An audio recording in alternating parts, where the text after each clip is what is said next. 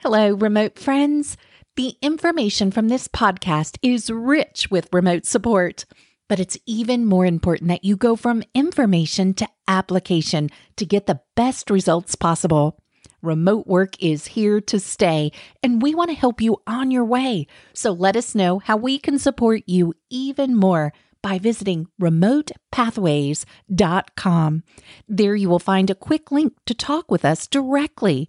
Reach out to Jen for all your teamwork, leadership, coaching, and facilitation needs.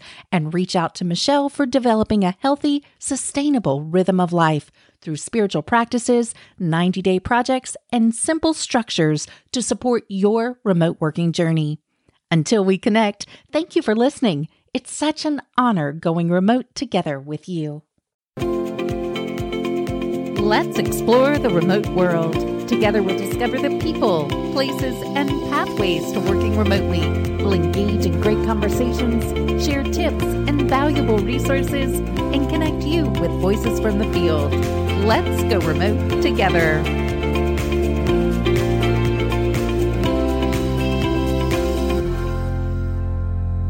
Hi, Jen. Oh, I just loved our last conversation all around productivity in the hybrid world. And we're going from P to P, right? We were on productivity, and you're going to be taking us to another P today. So I can't wait to have this conversation. Absolutely. Today, we're talking about project management tips in a hybrid world. And we're going to be looking at some of the core project management principles, what's different in the hybrid space, and a couple of ideas around, which methodology do you want to embrace? I think a lot of organizations are moving to Agile. So we're going to talk a little bit about some of those core Agile processes and practices, as well as, what's important about gaining momentum on projects. So I'm excited. We get to go back to my roots, as a program manager and director, which I always like to say are projects on steroids.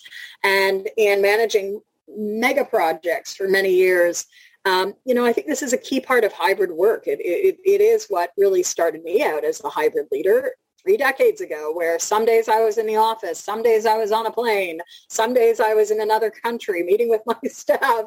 And it meant that, we really wanted to keep an eye on like the basics, but also looked at the importance of relationships and results, which of course, as you know, is at the heart of my writing, Reconnecting Workspaces. So with that, let's dive in. What are you most intrigued about, Michelle? Well, I heard the word idea, and idea is such a big part of my world. I joke with my family sometimes and say that on my tombstone, I wanted to say, wait, I have an idea. So I love that you have ideas sprinkled in there today. But where are we starting? What would be a good starting point for this conversation? Well, I think a good starting point, I've actually pulled out chapter 20 of Reconnecting Workspaces, which looks at Project Management 101. And Reconnecting Workspaces, of course, is my latest book. You can pick up a copy on Amazon. But I start the chapter by saying or sharing a proverb. A good plan today is better than a perfect plan tomorrow. And I think that's such a key piece, right? A good plan today is better than a perfect plan tomorrow. So, the principle of our work, especially in the remote and hybrid space, is that projects and programs are living, breathing entities. They have a life cycle of their own. And just to go back to something I think we shared in an earlier episode when we did touch on projects, we often talk about projects in light of what we know as the triple constraint.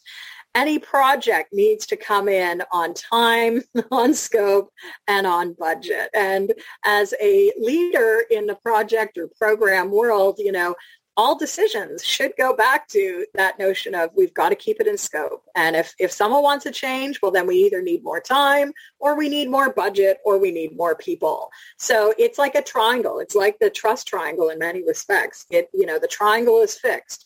And we need to find some way to make it all happen. And this is key in the hybrid world, where in a hybrid space, we're going to have competing demands. We'll have people who might be physically present with us working on a project, virtually present with us. As I shared, my earlier reality was people across borders. And so how do we really ensure that projects are, continuing to move in complex realities where a lot of things could be happening outside of our control, but those impact the overall project. So we're going to get into some key project management principles in this next section. But I just want you to think about, what are some of the projects you or your clients are working on right now? What's important in their world, Michelle? Is there anything you can share? The words candid conversations come up. And I associate you with this because you're so good at having those conversations. Yes, we need to be moving towards, productivity like we were talking about in our last episode. But in today's environment, I think getting the lay of the land, taking that assessment, the read of the hybrid room, so to speak, and having those candid conversations of where we truly are. None of the fluff, that'll bring up a lot of different emotions, but I feel like that's important too. So what encouragement or words would you share if someone does have to have these candid conversations? Well, that's such a good one. And I'm so glad you associate it with me because it's so typically un-Canadian, right? As Canadians, we often go around the issue. We're real diplomats. But no, in a hybrid world and in a project world, we have to always be communicating. So what I wrote in chapter 20 is, communication is at the heart of any successful project. Know what others are working at real time. Chat, Slack, and instant messaging provide nonverbal channels to keep the conversation going. And the next related one is keep it in front, keep everything in front. Like as mentioned, out of sight does not mean out of mind. Keeping things visual is important for project teams of all kinds. And, if we were all physically present, we'd have our Post-it, wall full of great visual imagery. But how do we use that in a hybrid world? Are we going with digital dashboards? Are we going with physical, physical, literally things that people can see in the room or over the screen? Because we do need to make sure that we're all clear with what the focus is. My third point on page 358 of Reconnecting Workspaces is all teams are going to benefit from being clear with what the focus is. Having clarity on what the current task is, what the deliverables are going to set the team up for success.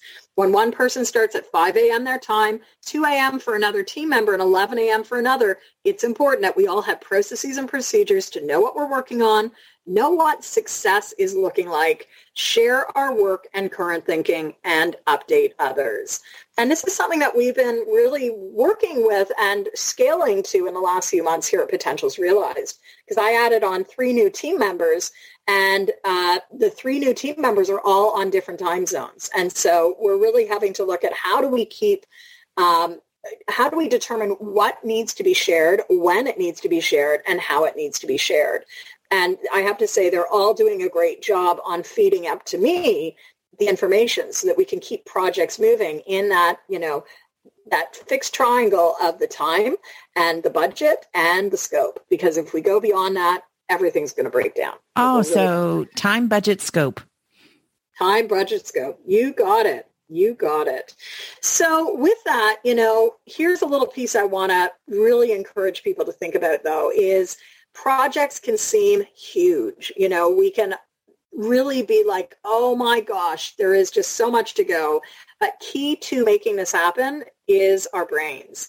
So let me just share the brain tip for chapter 20, which is I've termed dopamine, quick wins, momentum, and motivation. And I think you'll appreciate this. So dopamine is a key transmitter or neurotransmitter related to pleasure, learning, and motivation.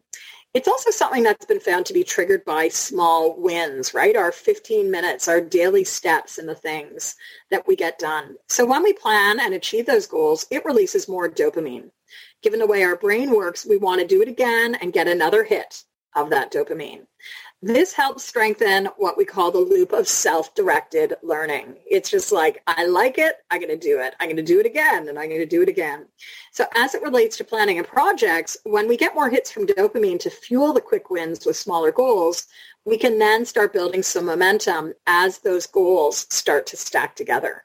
Does that make sense? It totally makes sense. Yeah. And it's all celebration.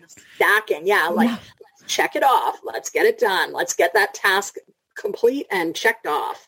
So back to the book, dopamine is a powerful component of motivation and is crucial in boosting our efforts. On projects, notice how dopamine is released when milestones are created and achieved. Whether it's the green check mark of a completed task or a tool that I use Experientify for learning. And it gives a ka-ching every time someone completes something. Motivation, learning, and action go hand in hand with dopamine. So I just wanted to share that because it may be useful for people to consider as they're thinking about their projects. And with that, we also may want to be grabbing or really embracing agile principles, where it really is this rapid iteration where teams are failing fast and learning from the process. Agile's certainly grounded in the philosophy of really iterate and adapt. And some of the earliest questions in the agile world were, how do you build autonomy, transcendence, and cross-fertilization into a Scrum team? And from that combination, activate hyper productivity. I love that phrase, and I've got to find out who that is. That's actually from J.J. Sutherland's Scrum, The Art of Doing Twice the Work in Half the Time. So hyperproductivity, a great link back to our last episode on productivity in the hybrid world. And I think some of the most productive people are people in the project realm. We know how to get things done, check it off, and I think have fun as we go, hopefully, in any project. Yeah, I personally have to have that fun piece in there. I understand that work has to be, focused. It's important to get things done, but I do like the fun sprinkled in there, a joy. And, the strand of gratitude throughout, practicing gratitude Yes. throughout your day and those milestones, and stopping to savor what you have done. Like you said, even the small things, that is such fuel for your heart in enduring the race and the project that's before you. Can really change your stance too. Like what you were saying, that hyper productivity can be a blessing if you're running with the right engine on the inside, so to speak. Absolutely. And this is, what's really led, I think, to the advent and, the absolute, popularity of the Scrum Master, the role of the Scrum Master, who's the person on the team that really is checking in, they're liaising, they're making sure that the team is on point and on target.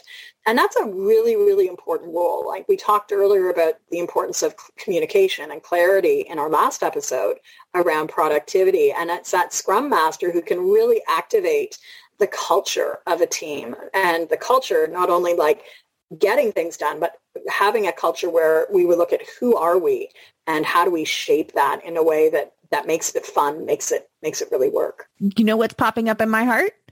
What? Is the hybrid work style quiz. So knowing those different styles, that role that you just shared, who might be a great person if they were to take that? Or can anyone do that role? Is it a culture wizard? Well, I'm so glad you asked, because I think if you do check out the hybrid work styles quiz, right? Yeah, the culture wizard could be a great fit for a Scrum Master, right? You'll often find, this is a good research question for us. So if you haven't taken the hybrid work style quiz yet, head on over to bit.ly/hybrid work quiz. I'm going to make sure that I've actually given you the right link, and I'll just go to my laptop here for a minute to make sure that I've got that right link. But the Scrum Master, I think, is probably a really good one. So I gave you the wrong link. So you got to go to bit.ly.com/hybrid work quiz. That's bit.ly.com hybrid work quiz. Good thing I checked. But take that and see if you are a builder, right? If we look at the hybrid work styles, like the builder is the one who wants to get things done. They're the quote unquote workhorse of the team. I have a bit of a builder in me, as you know. Like I love to get work done. The innovative experimenter might be really good on a project scoping, right? They're going to be the one that's really looking more at like the bigger picture, and they're thinking about how do we bring elements together? How do we design this project to be super successful? Maybe in even a shorter amount of time. And they're going to partner probably with the visionary who's, likely and possibly the project manager. They may be the one that's really seeing the big lay of the land. And then, of course, we have our connectors. We need our connectors on the team. So we've got all different roles that show up in a team. And I don't want to just pigeonhole and say, oh, yes, the Scrum Master has to be that culture wizard. But given that culture wizards really are mostly about getting getting and creating and gelling teams, helping teams and projects especially really find that identity, because the world of projects means that we're often deeply embedded in a project for a couple of weeks or a couple of months or a couple of years, and then we move on. And I know from my own experience, the better we can be at building teams and empowering teams and creating that team culture, that vibrant, robust team culture, the more productivity is going to happen, because people are having fun. People are enjoying their work. They're not just getting it done and checking it off. So if we marry what we've talked about, like the dopamine hits, along with, strong team identity, along with clarity around what we're doing and what this project is all about, and are we keeping it in scope, budget, and time, then hey, we are going to have a great project. So happy to, obviously a much bigger conversation, but for those that are interested, definitely check out the Teams 365 blog. I've done a lot of posts over the years around project management. And of course, chapter 20 of Reconnecting Workspaces gives you some more resources.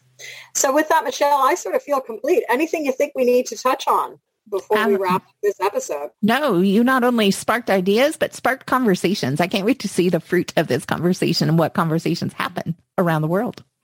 Absolutely. Well, as always, thank you so much. We've got some exciting guests coming up. And as we move into the midpoint of the year, we're going to be doing some work around helping you set your summer projects and thinking about doing a midpoint review of where we've been for the year. So stay tuned before we jump into the summer months of renewing. And can't believe it, maybe wrapping up our third season together. Wow. Time flies when you're having fun, they say. It really does. Well, as always, Michelle, so enjoy our Tuesday time together. Listeners, thank you for joining us for yet another episode here on the Remote Pathways and the Hybrid Highway. I'll let you do the honors of wrapping us up. Yes, it's just been such a joy. Just one final tip. Jen mentioned that website. I just also, if you happen to be driving in the car or walking around the office right now, just know that we'll put that in the show notes as well so that you can find that. So until we speak again, look forward to seeing you again soon. Take care, everyone. Be well.